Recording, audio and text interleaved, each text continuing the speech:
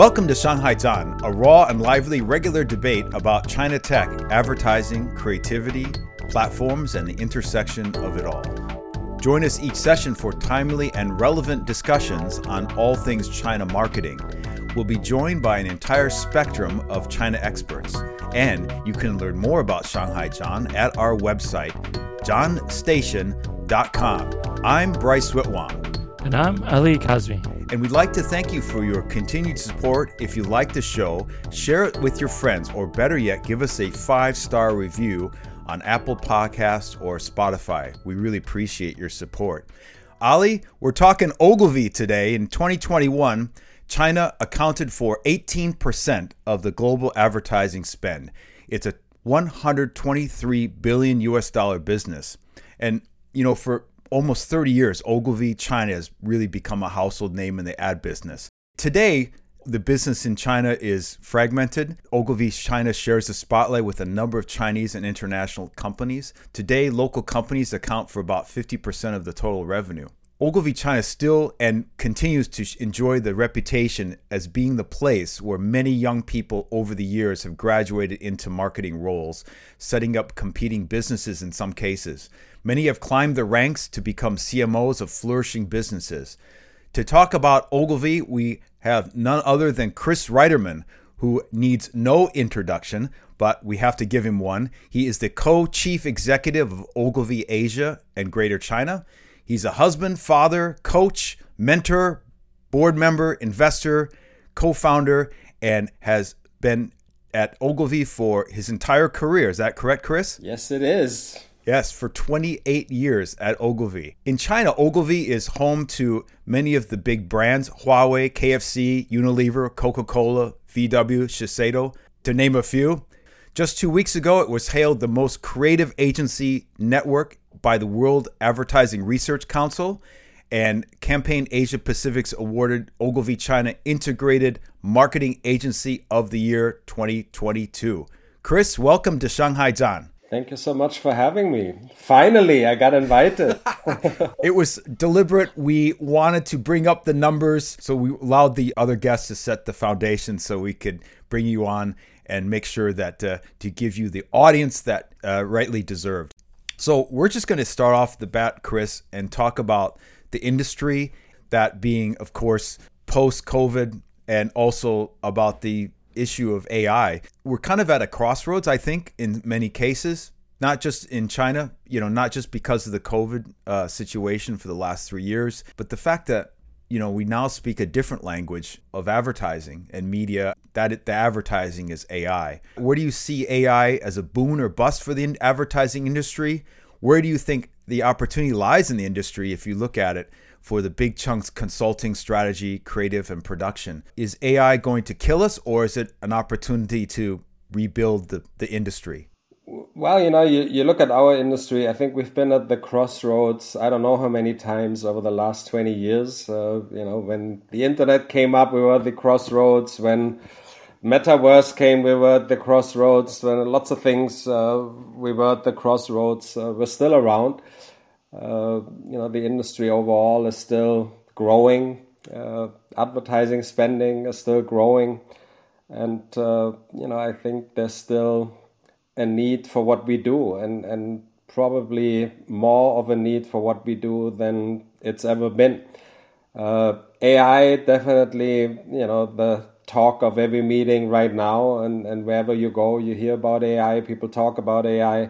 I'm very excited about, all the opportunities that AI will offer, and it will definitely change our business. It will change everybody's business, and it will affect all the parts of our business.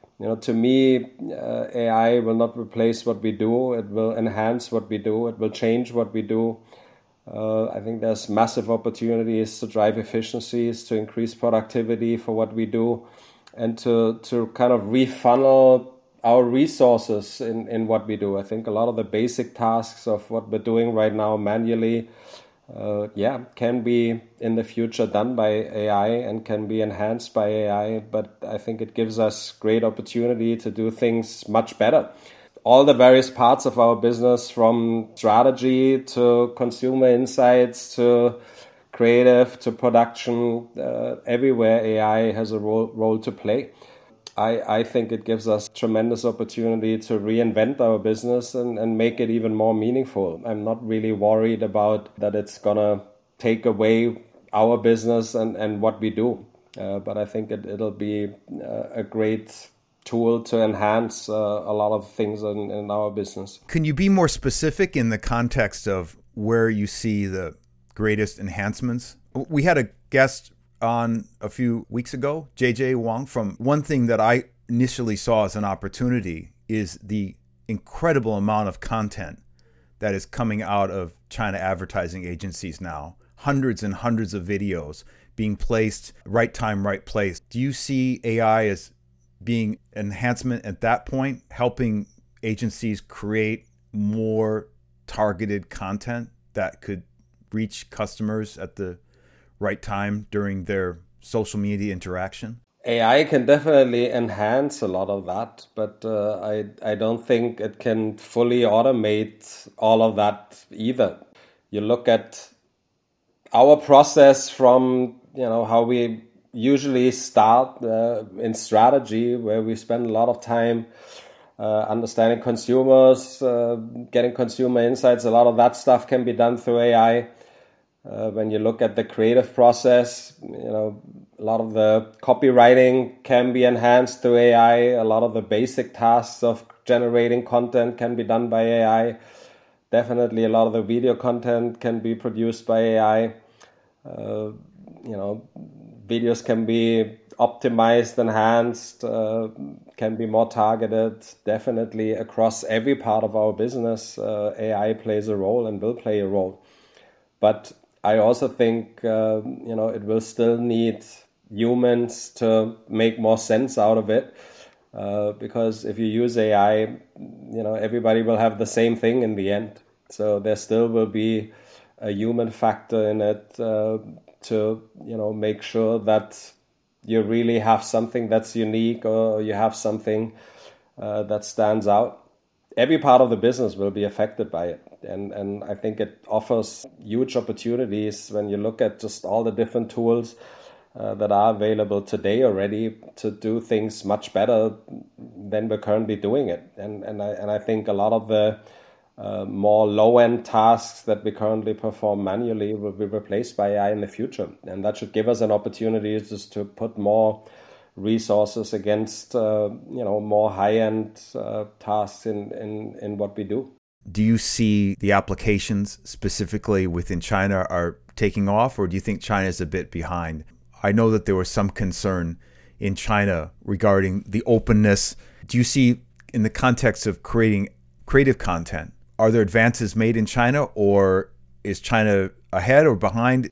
And I think, in China, like everywhere else in the world, you have obviously a lot of issues around data privacy, around ethics, legal issues that need to be sorted. And I do think for every tool that you see on a global stage right now, there's a China equivalent. I don't think AI in our part of the business is getting kind of the talk and the prominence that it gets in the West. But China, from a government level, AI is one of the key industries that the Chinese government is investing in. So you can definitely expect that China will catch up very, very quickly.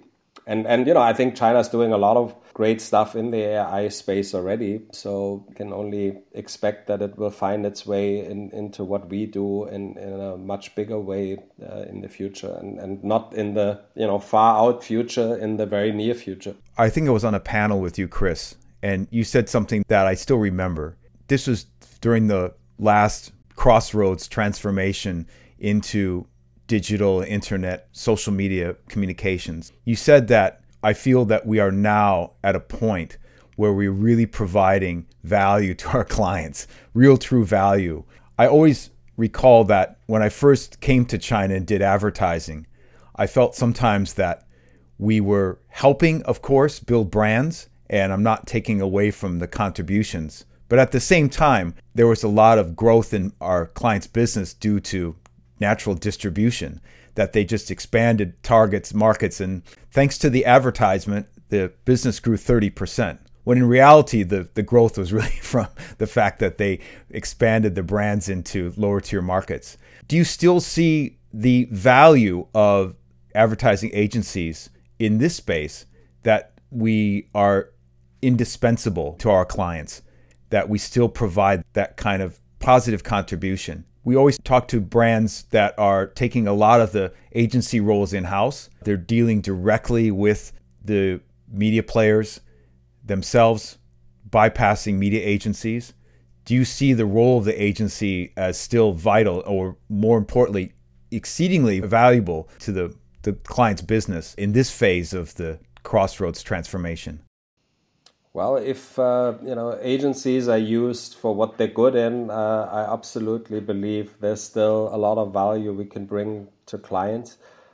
I think a lot of people often misunderstand what advertising really is, and the second you mention the word advertising, I think a lot of people still think about traditional advertising and doing films and videos and TV commercials and stuff like that, which now you can, through AI, through many other means, you can get those done in many different places. But ultimately, what we are doing is we bring ideas and new ideas to clients to help them to build meaningful brands, and there's no doubt in my mind that brands are even more important today than they've been in the past few years in China, and especially in a market where growth is not that easy to come by anymore. You need to differentiate yourself. You need to have a strong proposition, and creativity for businesses is absolutely essential. How that's then come to life is obviously very different than what it was a couple of years ago or 20 years ago. But there's absolute evidence that stronger brands perform better as a business. So what we do definitely still is very valuable. I do think there's lots of tasks, basic tasks that clients take in-house. I think that is often kind of a cycle that companies go through, from trying to do a lot of things by themselves to in-housing a lot of capabilities to then outsourcing them again. So we've been through that many times before.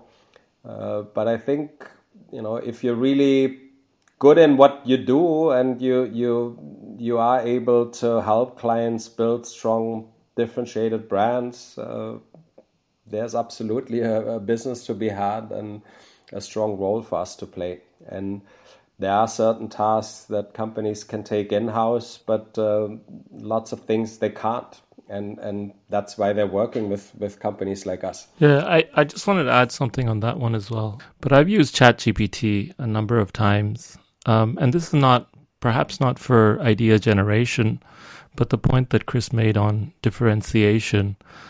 I kind of feel like in writing prompts for ChatGPT, it doesn't necessarily give me something that's insightful, something that's topical, something that's trending, something that I can turn into an insight, that can then turn into an idea, that can then help contribute towards the differentiation that Chris is referring to. So I think I kind of feel that the application of artificial intelligence is still quite topical. And for it to really get clients, I think there's opportunity for efficiencies. There's opportunities for it to create content at scale. But when it comes to that differentiation piece, when it comes to trying to do something that's focused on what's happening in Beijing today, or that's focused on what's happening in Changzhou today, and turning that into opportunity, I think that still requires a lot of human effort. And I think that's what clients are looking for. I don't know if that resonates with you, Chris. I mean, first of all, there's lots of other applications than just ChatGPT, right? That's just one of the many. Take ChatGPT for the most basic form that it does, can help you to generate content in a second. But it will not generate great content for you. It will generate vast amount of content. Still need someone to make that work, make it better, edit it. So it saves you a lot of time to research and do the basic tasks, but I still need people to take what you get and make it work. I mean, you cannot just copy something from ChatGPT and put it on your website. Maybe the basic task of, researching, writing a basic outline, that stuff will go away, but then you still need someone to make sense out of it and make it better. And the same for all the AI tools around video or imaging or whatever. You get lots of stuff, but that's not necessarily great stuff. I think there's enormous opportunity for creatives to be able to manipulate prompts and being able to use the technology in such a way that helps them to create innovative stuff. It's really an art form. If you look at any of the AI type tools, for example, like Midjourney, it really comes down to your ability to be able to manipulate the system. It's not, yes, anybody can create visuals instantly, but are they any good? Those future creators will be those people who not necessarily are adept at Photoshop or Illustrator, but they're actually good at using prompts and manipulating the platform in the right way to be able to create what you want. It also means that creative meetings will still be, people will be still looking at their phones and computers and not actually discussing things. They'll just be sitting here talking to AI tools, which seems to be often the case. Just switching gears a bit, just in terms of the China market and how things stand, we've seen really a tough 3 years for China brands and businesses alike coming out of the COVID lockdowns. How are things evolving in the context of what are the big creative themes going on? What are the merging themes on young people? Is it everything back to normal again, or is it different than unbridled optimism that we've seen the last 20 years? Could you give some examples? Yeah, sure.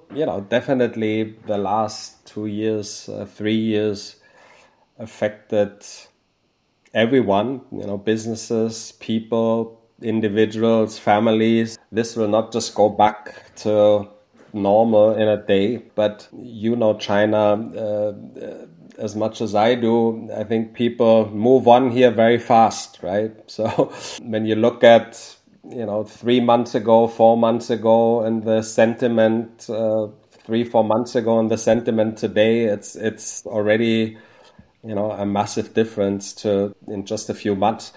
I definitely think there will be some changes in lifestyle and how people think about the future, how people think about their lives. I think some of it probably will be a good thing. When you think about it, the last 20 years, most of the people that are in the workforce kind of lived through the last 20 years or grew up in the last 20 years where everything was just growth, and more growth. I think the last 2 years probably got a lot of people to reflect a bit on their life, that it's not just all about money and growth. So you definitely see, in terms of consumer behavior, a lot of thinking around wellness, around better balancing lives, about spending more time with family, about all these things are good things, I think.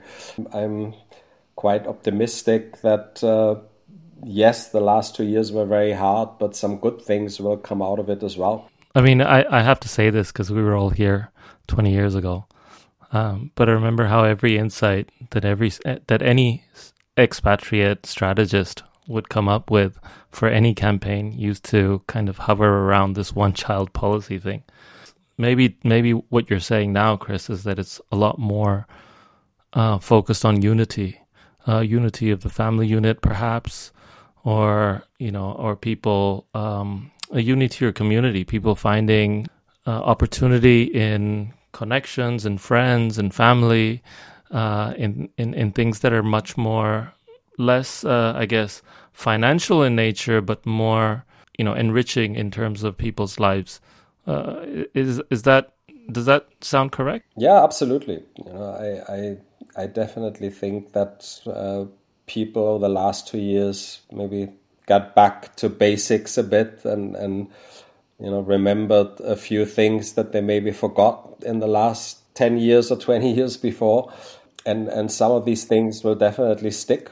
I definitely think family, has become more important again, and appreciating your family. I do think a lot of the basic values have become more prominent again.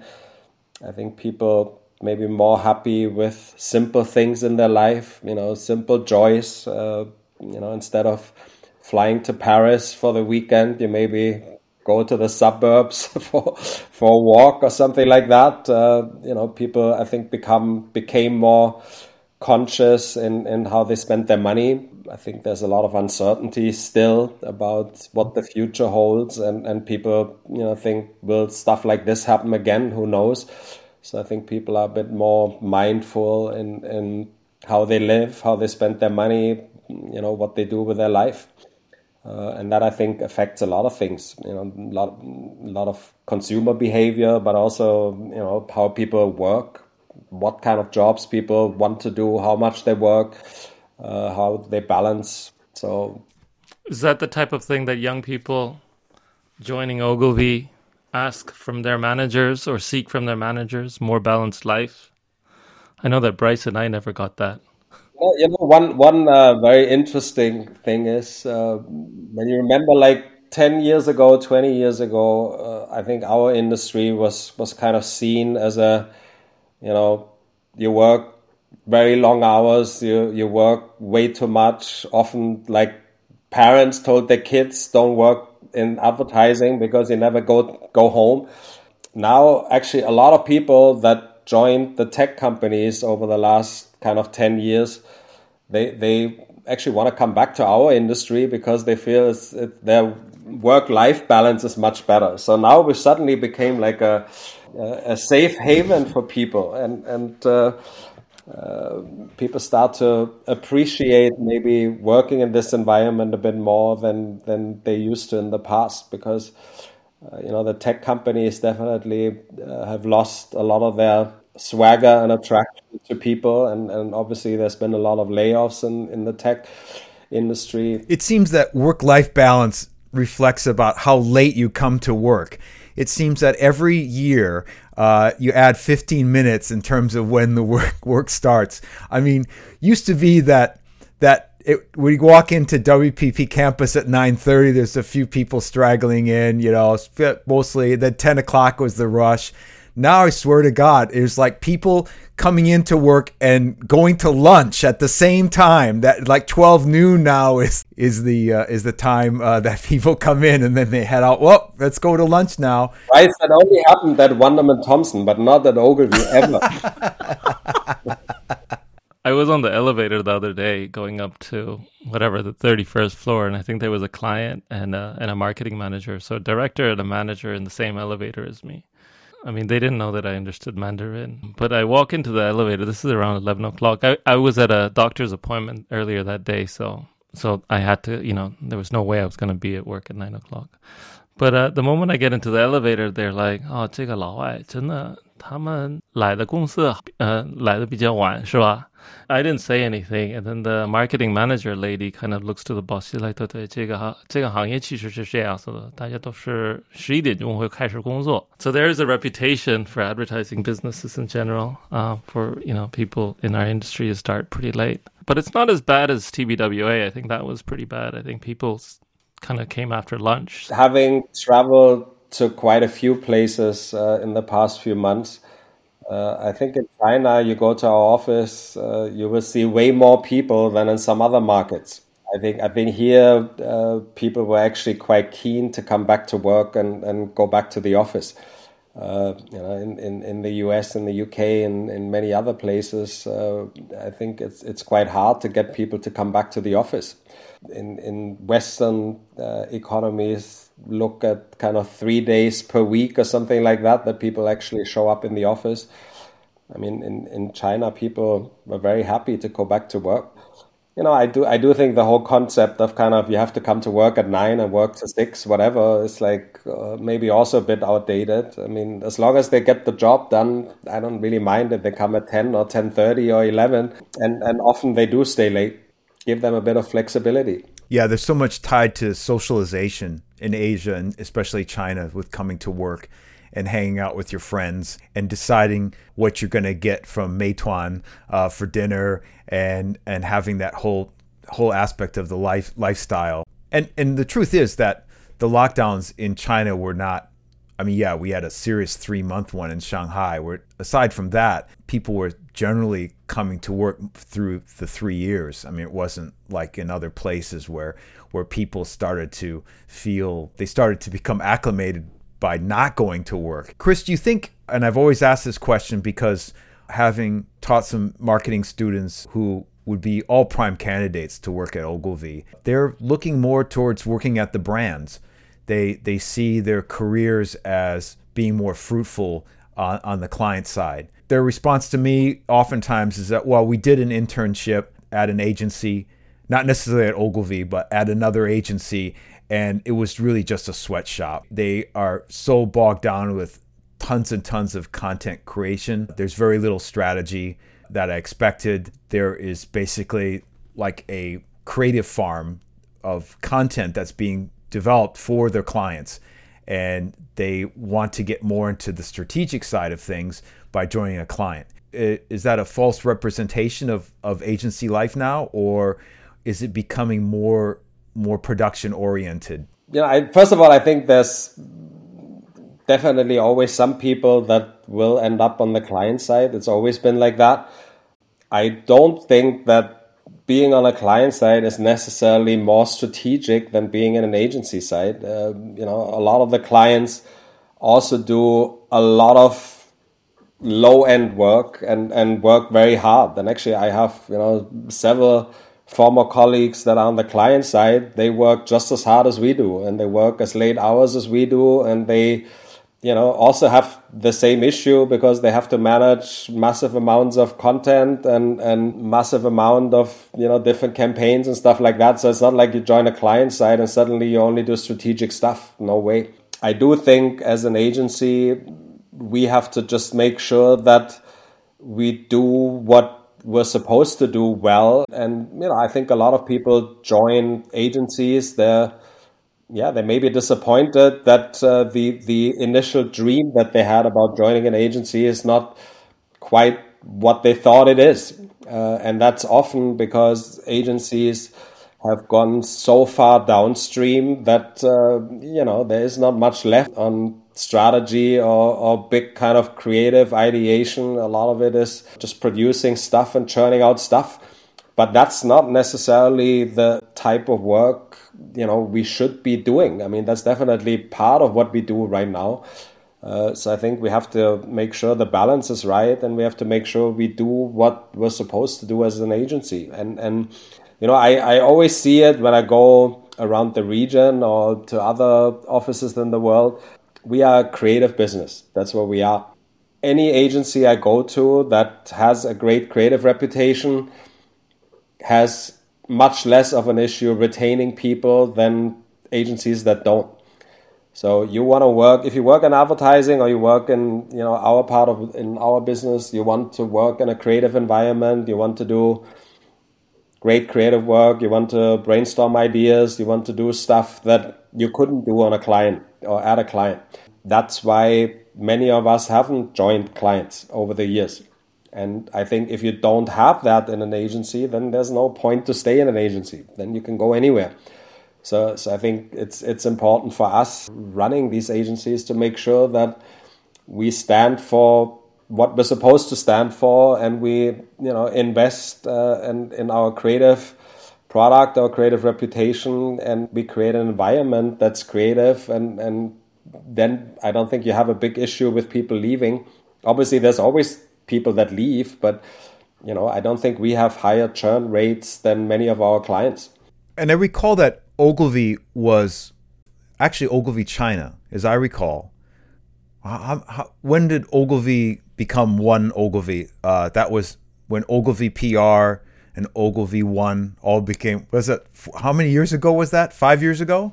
Ages ago, more than that. Ages. 7 now, I think. Yeah, 2016.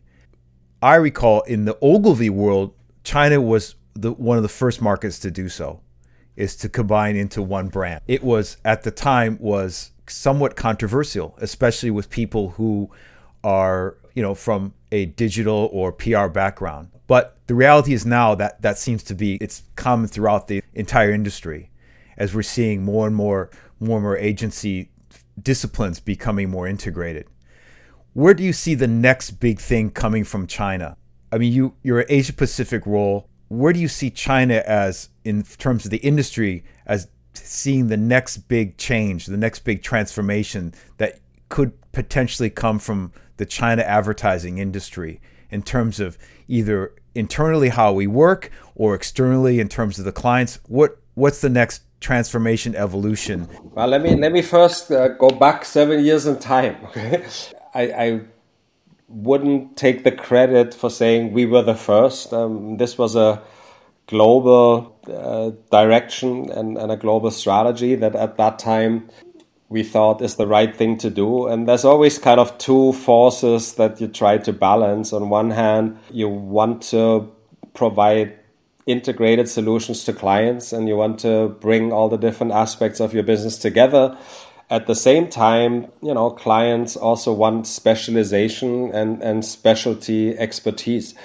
And 7 years ago, we probably went a bit too far in that integration, because putting everything together, yes, it solved the issue of being disjointed and not showing up as one, but it also didn't really enable us to build or to continue to build the specialisms that we needed in a focused enough way.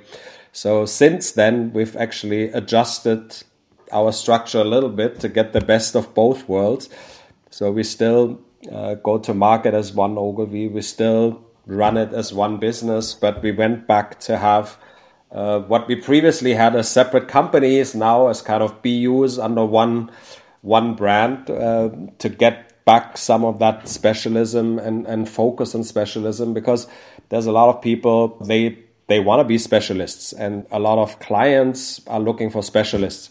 So we have to be able to go to clients as an integrated offer when clients want it, but we also have to be able to go to clients as a specialist in data or public relations or social or whatever, if that's what clients want. And we have to be able to do both in the best possible way. On the evolution of China and what China can bring to the world, I personally think that, having spent most of my career in China, there's a lot more that China could bring to the world, because we're operating in the most digital market in the world. Yes, it's different ecosystems and different platforms, but the way brands are built and will be built in the future, that's happening here.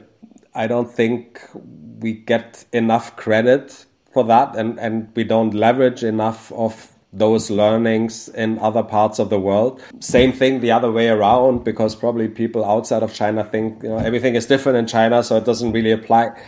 But when you look, for example, you said before you want to become a professor in social commerce or something. There's no place that's more advanced in social commerce than China. The platforms, when you compare Douyin to TikTok, for example, much more advanced than what you can do in Douyin in China versus what you can do on TikTok outside of China. So there's a lot of stuff that, brands can learn and agencies can learn in how things work here in China. And I wish sometimes we could do better in our own PR as an industry and bring some of that to the rest of the world. So China is looking at a 5% growth in 2023. So while that looks very good on its surface, obviously 2022 and 21 were very difficult years. So the 5% growth, perhaps in real terms, isn't exactly what it seems. What sort of growth are you expecting? And also I think if we take, I don't know, maybe a 10-year view or 20-year view on advertising, Similar to what, just following up on what Bryce said, a lot of growth for advertising really came out of our advertisers, clients looking at expanding into lower tier markets. So now that there's a little bit more, let's say China's a bit more mature when it comes to brand choice, how do you see that affecting your business, the types of, the type of work you do, the types of advertisers you start engaging with? We've made reference to some of the top 5 clients. How is work with those clients changing in retrospect? And given that, that's a challenging year both for advertisers, but also for agency alike. In general, I'm a pessimist, even though I always look optimistic. I really feel that, we're coming out of the worst in China. And when you just look at January, February, and March, you clearly can see a rebound. Okay. And I do think in the first quarter of this year, many companies were still cautious because a lot of decisions that they make for Q1, they made in Q4 last year when things were still, in lockdown mode. I talked to one of our CPG clients that measure kind of foot traffic in retail, where actually they looked at a high double-digit downside in January, which became flat versus last year in February, and March actually growing against last year. And remember, this was pre-lockdown, okay? Traffic in stores is up versus last year pre-lockdown. So I'm quite optimistic that we're going to see some good growth in Q2, Q3, Q4. I do think that for our business, we always aim to do better than GDP growth. So I hope we can achieve that this year. So I think in short term, I think, this year should be decent in China. If you look midterm, long term, I'm still convinced that China is a, market that many of the multinationals just have to be in. It's too big not to be in there. If you want to be in China, you better be successful. You don't want to be in China not being successful. So I think multinationals will continue to invest. And for many of our multinational clients, China is 20, 30, 40, 50% of global sales. So it's not that they can just pack up and leave. The way they operate in China definitely has to change if they want to be successful. And again, some multinationals are doing this already quite successfully for many years. Some, have a lot of catching up to do. You will definitely see a lot of kind of China for China by many multinationals where they have to do much better in R&D. They have to do much more local product development. They have to localize much more than they've done in the past. Again, you see that happening across the board, across every industry. I do think some are doing it much better than others. So it will continue. China will continue to be an important market for many of our multinational clients, and they will continue to invest. On the other hand, we have increasingly domestic clients. We used to have domestic clients for many, many years. And what I always find very interesting is the different things they come to us for.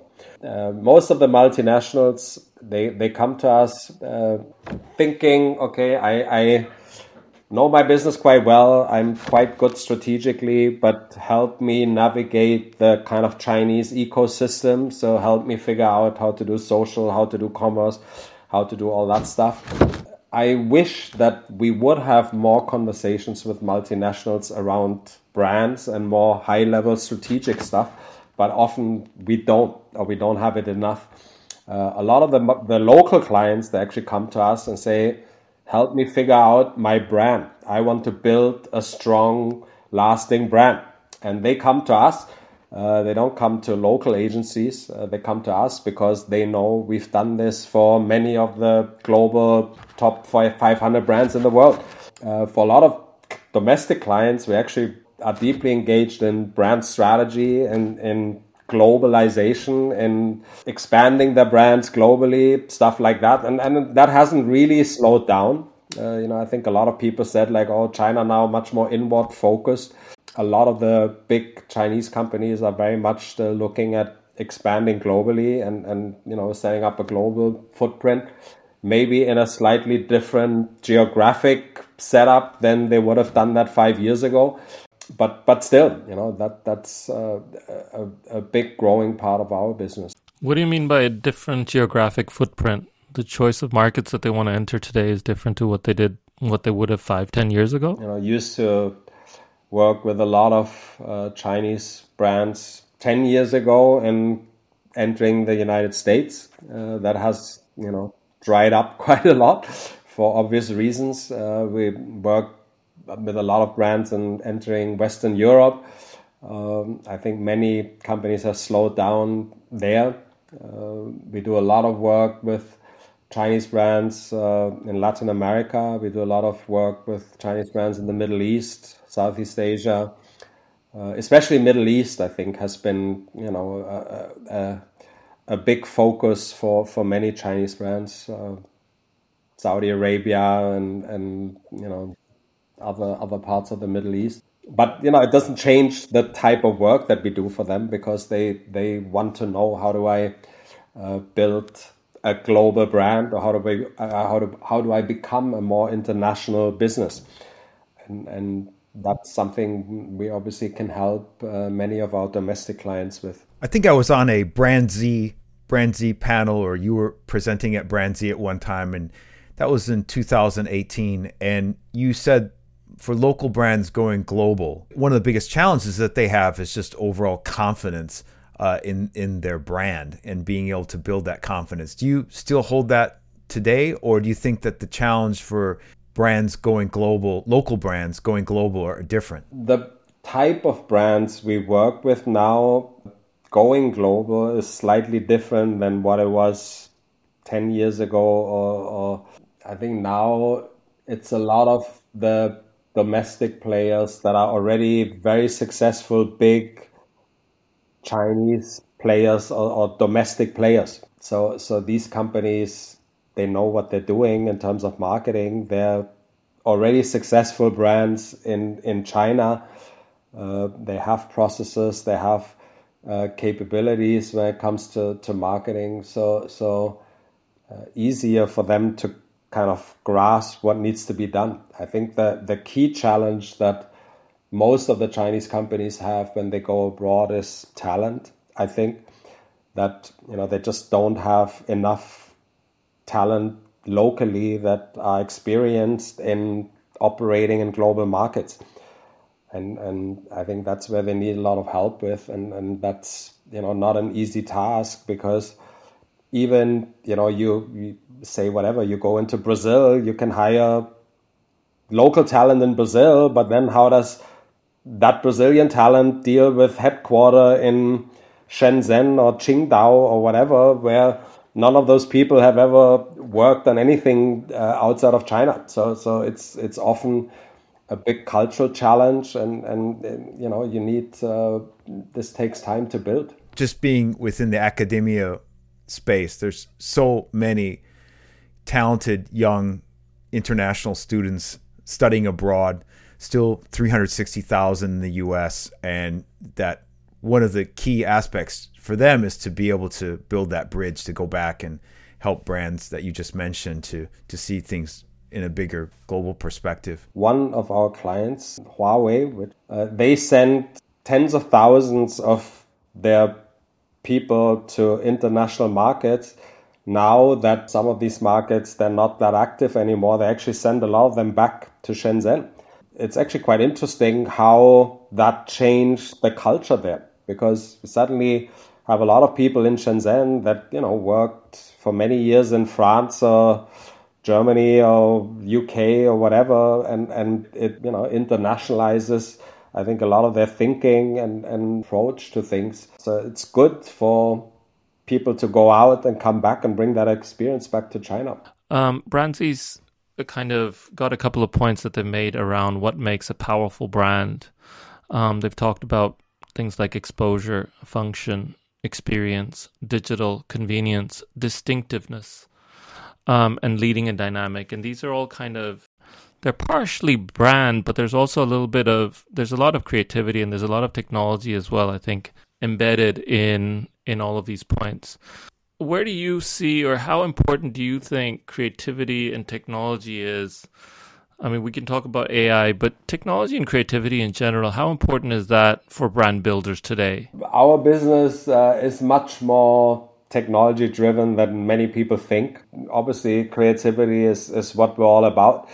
I think technology today enables us to bring that creativity to people in a much more targeted, much more efficient way than it's ever been before. You know, you look at some of the most successful campaigns around the world that have been, awarded in Cannes and won Titanium Lions and whatever. It's stuff where we were able to bring creativity and technology together and blend it in some amazing new way. So you have, massive opportunities today to use technology for, doing things in a way probably you wouldn't be able to do or have done a couple of years ago. So I think it's a great opportunity for us as an industry. And that's just on the creative side. Obviously, technology enables many other things to create efficiencies and get costs out of business, deliver things in a more efficient way, optimize things. I think technology is a huge enabler for us to do much better than we're doing, in the past. You've been your career solely at Ogilvy. There certainly must be a favorite David Ogilvy quote that you find is timeless. What's that quote that you find that you keep going back to? It's funny, when I teach advertising, I still go back to Ogilvy quotes. I still go back to the David Ogilvy on Advertising book, even though the business has really evolved. What for you is that quote, Chris? Actually, I have so many that I like. If you remember the good old Ogilvy office in the center before, we had at the entrance, encourage innovation, changes our lifeblood, stagnation is our death knell.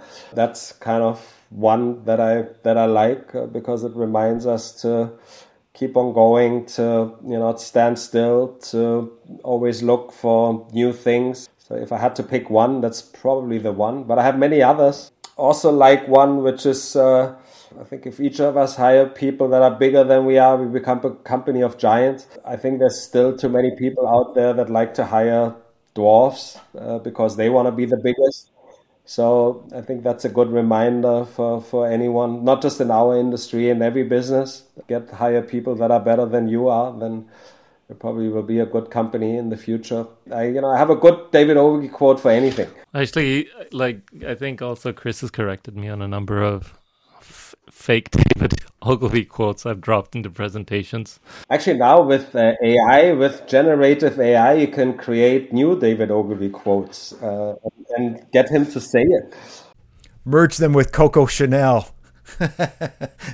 What if you combine Coco Chanel and David Ogilvy? What would be the result? That's our homework. You're still in China? That's always the question that we always ask people. You're still based there in Shanghai. Do you still see this as an important regional hub? It's not a regional hub at all. It's I just happen to be here. First of all, I like China. I've spent here 20 plus years. I still think there's a lot of good experiences to be had. I also think that the next 10 years in China will be very interesting, in a very different way. Many people kind of said, especially people that have been in China for a long time, they're like, okay, it's time to move on. It's time to do something else. I still think there's, a need for a bit of cultural diversity here. Not everything can be local and shouldn't be. I do think it's absolutely the right thing that companies localize. There's great Chinese talent, every aspect. So you don't need hundreds of expats in companies. It's the same in every other market. So it's, I think, a natural trend. But I also think that, this market is still a very interesting market, and it's going to be the biggest economy in the world in a few years' time. So there's no doubt that this will happen. Nothing wrong with being based in the biggest economy in the world. Definitely, whatever we do in China is much more now for China. China will not be a regional hub anytime soon. As long as I'm still wanted, I'll stick around. That's awesome. Ali, are we ready for the A/B test? The drum roll starts now. Yes. A stands for Ali, B stands for Bryce. We're going to throw 2 words at you, and you just need to pick whatever comes first to mind of the 2 choices. Feel free to pause and explain, why you would choose one over the other. I'm going to start right off. Number 1, creativity or ideas? Creativity. Beijing or Shanghai? Always a difficult one. Shenzhen. Okay, if you want an honest answer, for myself right now, Shanghai.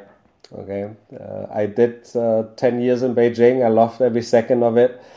At the stage I am in my life, I enjoy Shanghai very much, and that's the right place for me to be. If I would be 25-year-old Chris coming to China, I would seriously think about Shenzhen. Well, TikTok or Douyin? Douyin. ChatGPT or Midjourney? Midjourney. I like pictures.